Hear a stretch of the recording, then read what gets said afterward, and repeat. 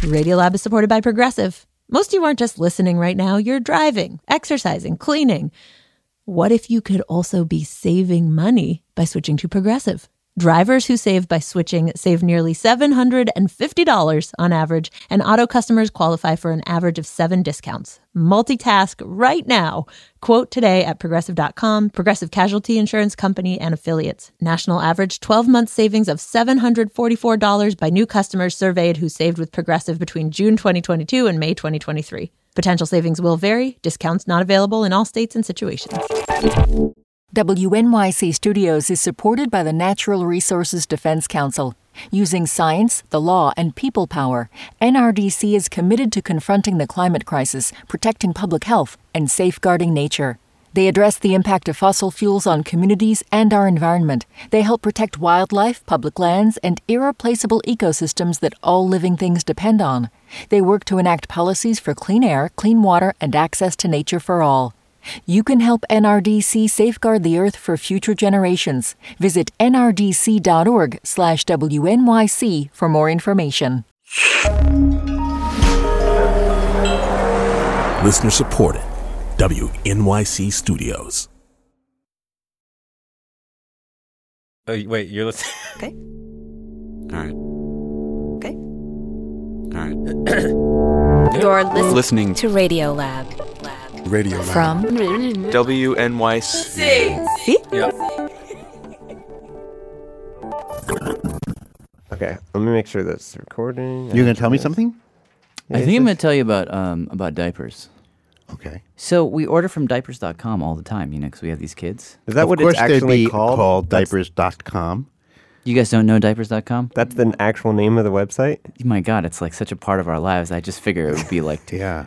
I mean, it's like all the crap that you don't want to have to leave the house to get, like paper towels. Okay. Oh, God, I have to go down the street to get paper towels. Well, you can get it from diapers.com. So we order. Hey, this is Jad, Radiolab.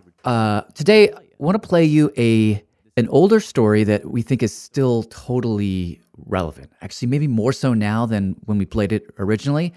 There's been, as I'm sure you heard, a ton of stuff in the news over the last few years about the entire universe of companies and warehouses and people who work at these places behind the scenes to fulfill all of this stuff that we so effortlessly buy online, right?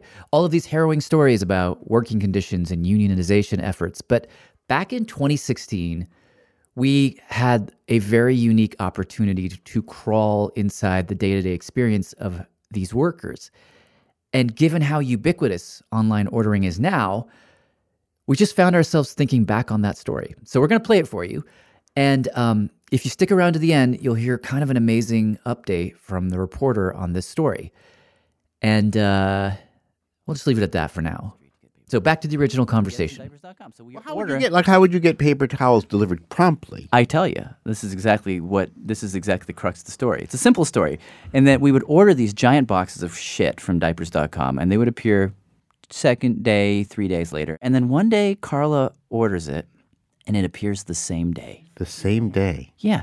And now every time that we click submit on this thing, it shows up like 3 hours later, a huge box of stuff. You must be only blocks from the worldwide headquarters of diapers.com Even and Ties and blocks, Thumbtacks. It's like if someone asked me to pick up that stuff at the corner deli, it would take me all day. And somehow it shows up like just in a few hours. And I began being like, what the hell happens after you hit submit? It's like magic. It's so wonderful, and that's the future. Damn it. So what ended up happening is I was thinking about this in a sort of passive way. And as often happens, things sort of converged, and I ended up reading this article by a writer our producer Pat ended up interviewing. Yes. His name is Gabriel Mack. He's a totally badass investigative reported from war zones and natural disasters all over the world. And several years ago, he wrote a story for Mother Jones magazine where he actually got himself hired at one of these internet retailer warehouses. And they're called third-party logistics contractors, or 3PLs. That's what they call them in the biz.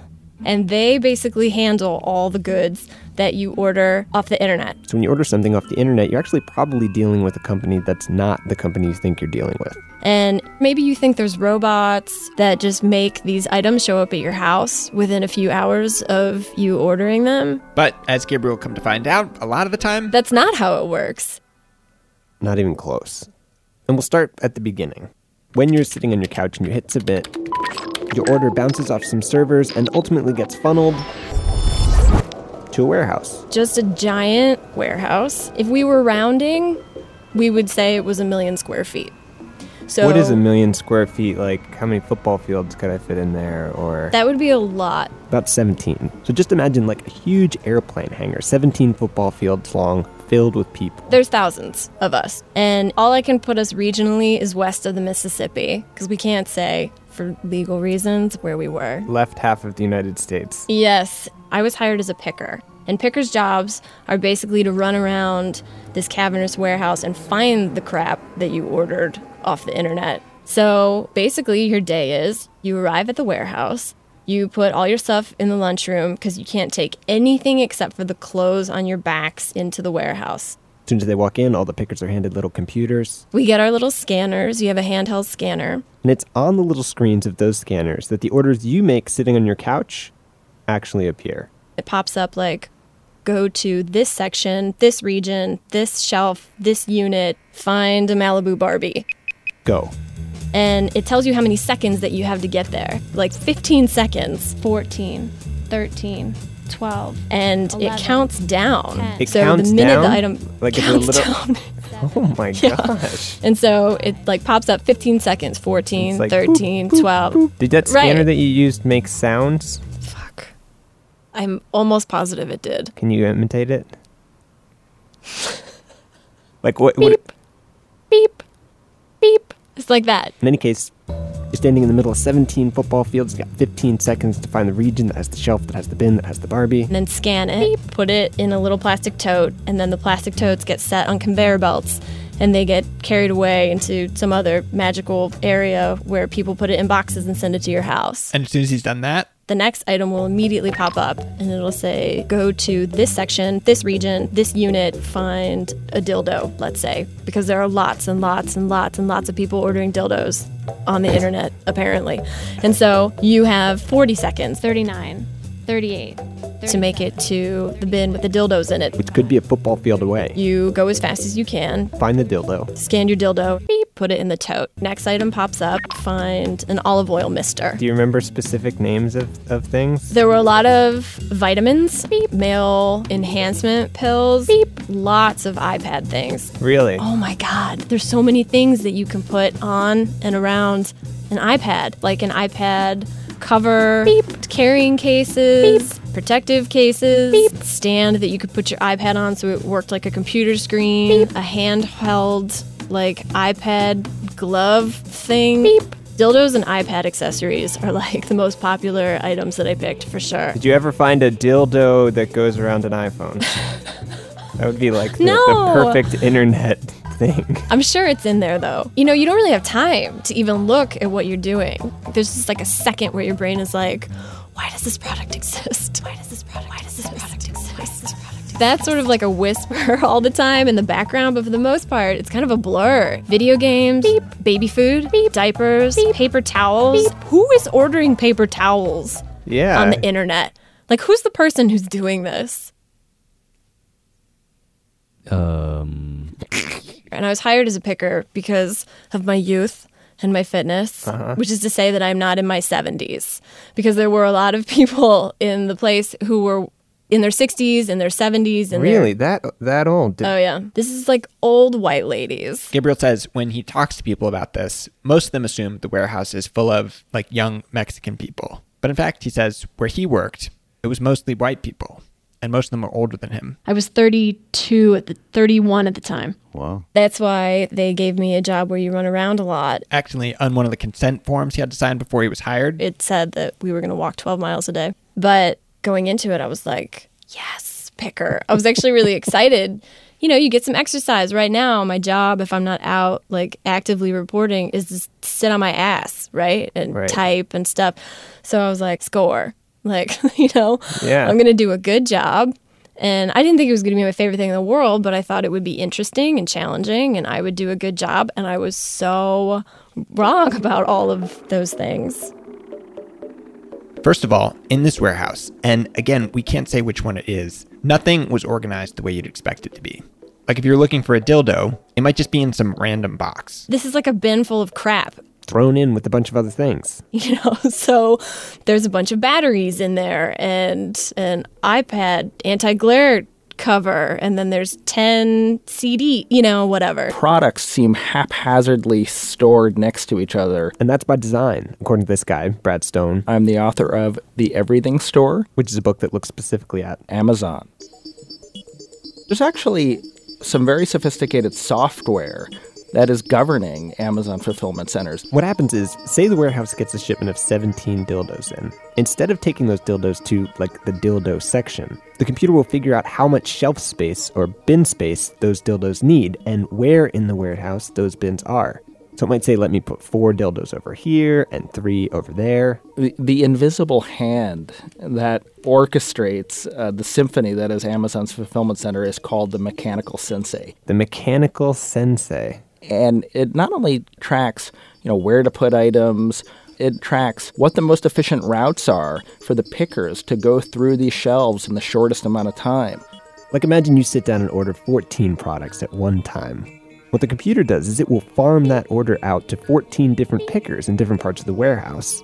And then it will coordinate the timing so that each picker is grabbing the item, putting it on a conveyor belt in a certain order so that all the products arrive to the same box at the same moment.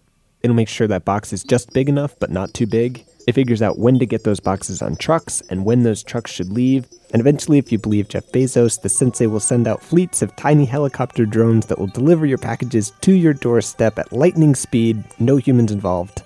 So yeah, for the moment, most of the time saving they're going to get is from making the human pickers pick faster. Because if you think about it, once the packages get on trucks, the truckers are still going to have to follow the speed limit. But there's no OSHA laws about how fast you can make people work inside the warehouse. And the way you make those people fast, at least in the warehouse Gabriel worked in, is by treating them like drones. For example, you're digging through the bin and you see lots of other stuff, but not the thing that you're looking for. So these scanners assume you're an idiot and you just aren't seeing it. Like, you can't swear to the scanner that it's really not there. So you have to scan every item in the bin to prove that it's not there. Really? So the one time this happened to me, it happened to me a bunch of times, but one of the times it was like 30 individually wrapped batteries in this bin. And so I have to scan every single one. Beep, beep, beep, beep, beep, beep, beep, beep, beep, before my scanner will let me go on. But I'm not given extra time to do that. And my scanner the whole time is like 3, 2, 1, 0. Now it's counting the seconds that you're late. 3, 4. does it go into the red or something? Yeah, so you know exactly how late you are, and you're trying to scan your stupid olive oil mister. Gabriel says within the first few hours of his first shift, a supervisor walked up to him, said, "You're only making 48% of your goal because you're supposed to be picking something like 170 items per hour." 170 things an hour? Yes. Wow. It was the first time in my life, because I'm an overachieving nerd from the Midwest. I went to Catholic school, First time in my life, somebody came up to me and was like, "You're doing a really bad job." Yeah. I was like, "Me?" But the third day, he says, he's doing a little better. It was like 50%. 50% of my goal.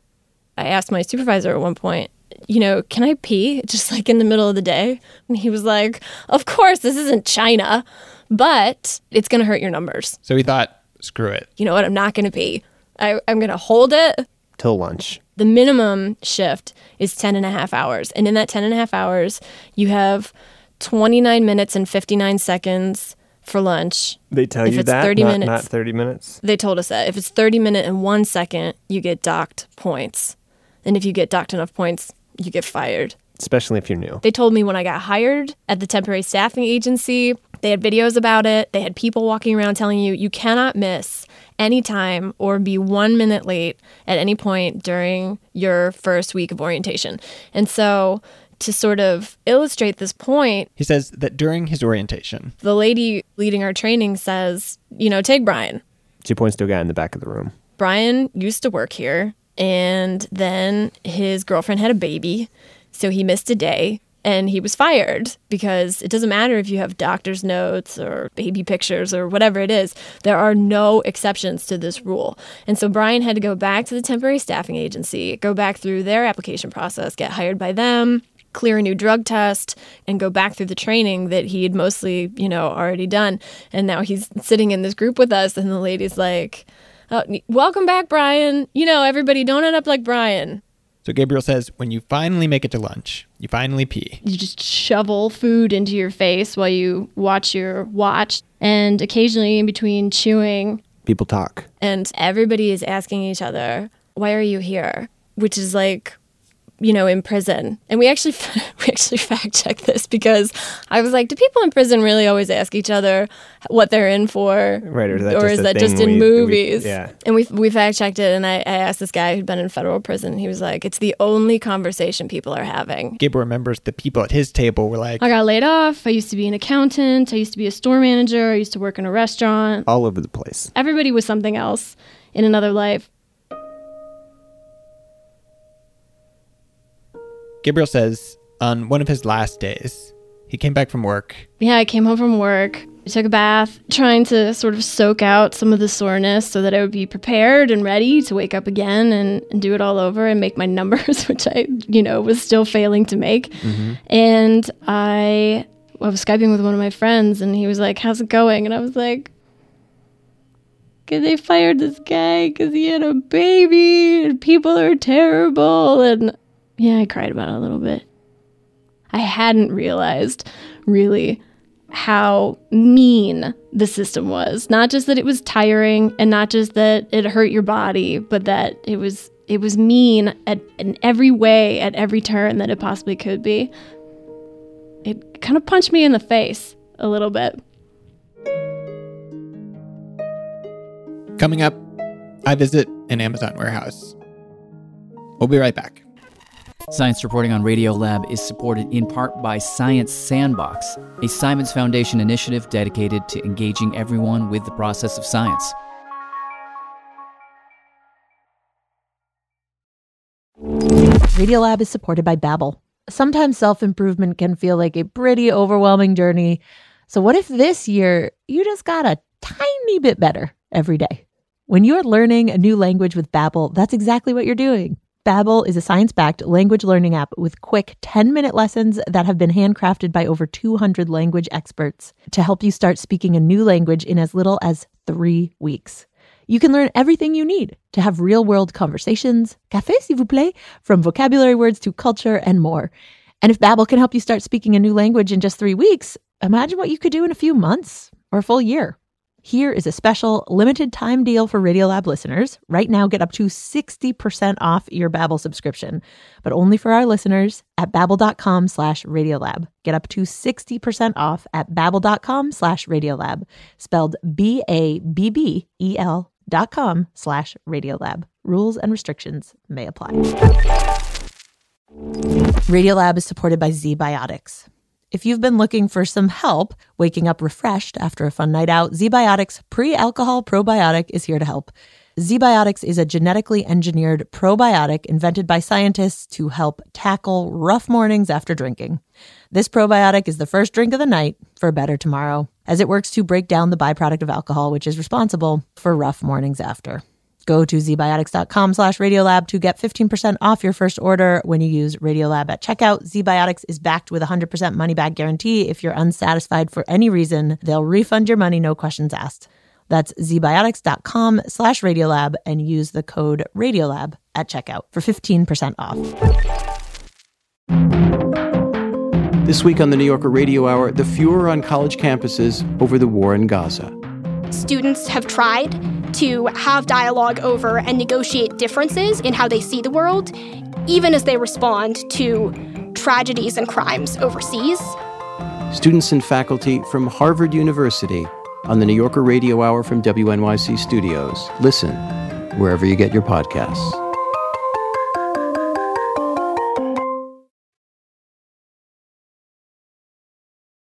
Hey, welcome back. I'm Pat Walters. This is Radiolab. So it used to be that when you ordered something off the internet, it would take like a week to show up. And obviously in the last few years, that's changed. Now you order something and it shows up the next day or sometimes the very same day, even though the shipping is totally free. And before the break, we heard from a reporter named Gabriel Mack about the cost of that speed. Gabriel embedded in one of the warehouses that ships out the crap that we order on the internet. And what he found there was pretty grim.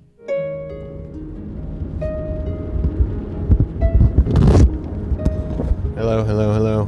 Not too long after I talked to Gabriel, I went home from the holidays, which just happens to be near one of the biggest Amazon warehouses on the East Coast. Just outside Allentown, Pennsylvania. And we should say again that Gabriel did not necessarily work at an Amazon warehouse. But talking to him had gotten me curious. This is a warehouse that in July of 2011 made some really big headlines because the temperatures inside the warehouse had gotten so hot that people had started to collapse from heat stroke. And rather than put in air conditioning or send people home, the warehouse instead just had local paramedics wait outside and cart people away. And once the news broke, Amazon did install air conditioners, but I was curious to see if things had changed. And based on the people that I met, You work here? like before I got kicked out, I'm a reporter. I'm just. it's kind of hard to tell. What do you do, if you don't mind me asking? I'm a picker. You're a picker? This woman who I met in the parking lot told me that she'd been working as a picker for about a month. You describe what the work is like? Well, it's easy for me. Everybody has their own opinion, but I have lost a lot of weight.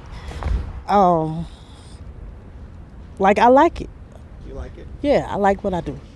And when I went into the lobby of the building, It's fantastic. And then I met this guy who told me he was the warehouse DJ. That during the holiday rush, the company would move him around to different departments, depending on who needed motivation. Oh, yeah. Like you DJ'd? These people take care of their people here. Yeah? I did karaoke shows. We did dance contests. Wait, while people were at work? Yeah. They're dancing in place. I do the Cupid Shuffle or do something crazy like the chicken dance. I'd be, doing stuff like that, Yeah. And I played everything from, Christmas songs to funk from the 70s to bachata and Metallica, Bollywood music. Yeah. There were some old Indian women that were packing up boxes and stuff. And then there were, everything, Jamaican, reggaeton. That sounds awesome.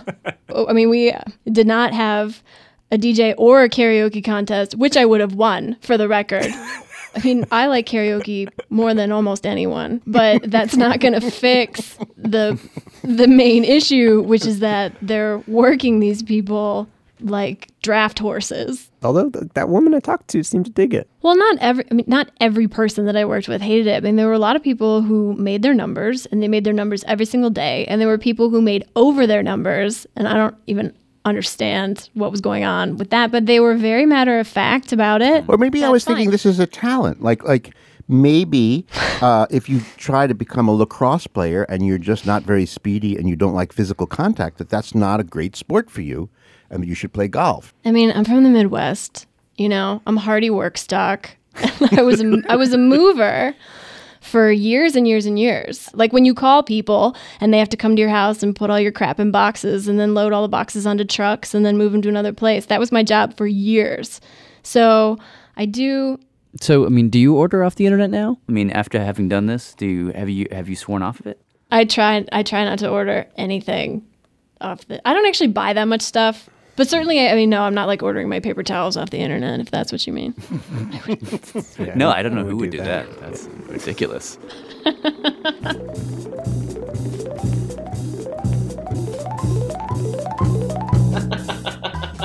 Can you imagine that I thought that it was novel that I was fulfilling an order for online paper towels at that time? Like, that's not the reaction you would have now. And I was like, what jerk. Well, and even when I was working in that warehouse, I was like, who is doing this? But of course, and I imagine this is partly why you guys are airing this now, right? Like the only thing anybody does who doesn't have to go out into the world and work is sit home and order things.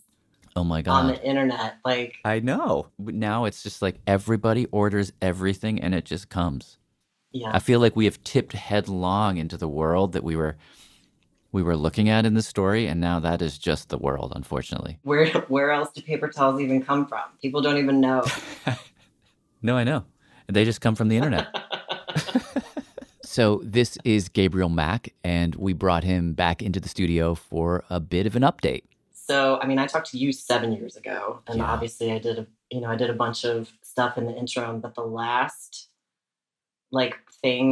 voice related thing that I did was I was on the Daily, the New York Times podcast in late 2017, which was about 15 seconds before I started transitioning. Oh, wow. So, and that was it. So it's been 3.5 years, and I've been sort of in feels like I've been in Mm-hmm. voice hiding a little bit, if I'm being totally honest.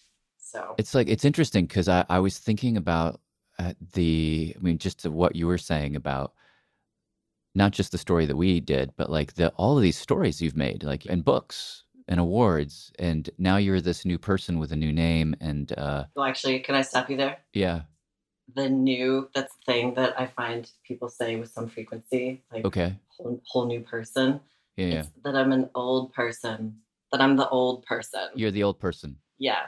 It's becoming, to me, I mean, I will only speak for myself here, although this is not, in my experience, a rare feeling about this. Transitioning isn't about becoming somebody new. It's about becoming somebody old, your old iteration that you just couldn't embody before. So No. Okay, so that does make sense. But I guess I'm wondering, because you have all this work that you created before you transitioned. I mean, you won all these awards and you had these amazing magazine features, but that all had a different name associated with them. So do you think about having to reclaim that work in some way because it was done under a different name? I mean, as this conversation totally proves, that work lives. It still lives and it still breathes and it gets reissued or rediscovered all the time. So it's not it's just sitting somewhere in a vault, in which case I'd be whatever, but it doesn't. It's still alive. And this piece that we're talking about, this Radiolab piece, is probably the one I think of the most often because of how I introed and ID'd myself. Where in the first, 15 seconds of my talking, I identify myself as a lady reporter, which I frequently did. Yeah. It's a lot. But I think about it all the time, actually, this interview specifically.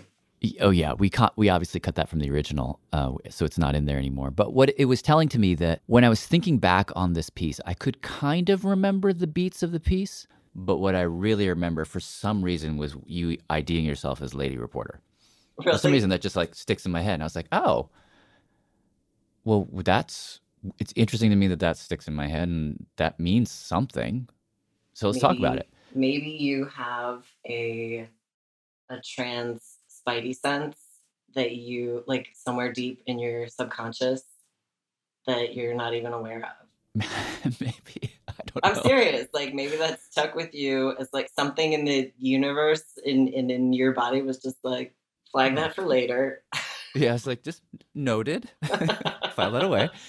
Something's happening here. I don't know what it is, but in 7 years, I'll figure out why something in my bones was I mean, it could be. I don't know. Yeah, I have remembered that always. Always. I actually talk about the fact that I did it in the intro to my new book. No that's way. That's how much of a, because to me, that's how clear it was that I was really grasping this identity. Right? It's a completely ridiculous answer to a perfectly straightforward question that somebody asked me. Who are you? Calling yourself a lady doctor is a commentary on the stupid patriarchy. It just is. In the shortest, most efficient way that you could possibly issue one, right? So there were layers of that happening. But I mean, you're right. Like, the gender of the person who reported this story is not particularly relevant to the late capitalist internet third-party logistics industrial complex dystopia that we live in. That is a true story. Well, let's go ahead and have you re-ID yourself. Tell us who you are and what you do.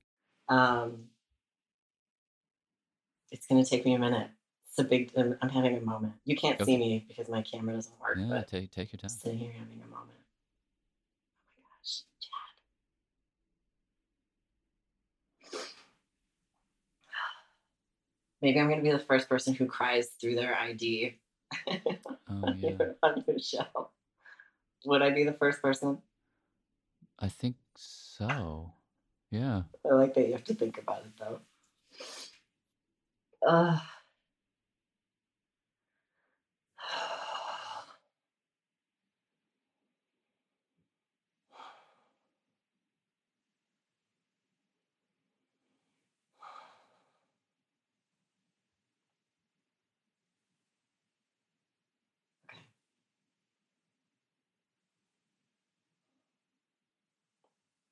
My name is Gabriel Mack, and I'm a writer and investigative reporter, and a human person.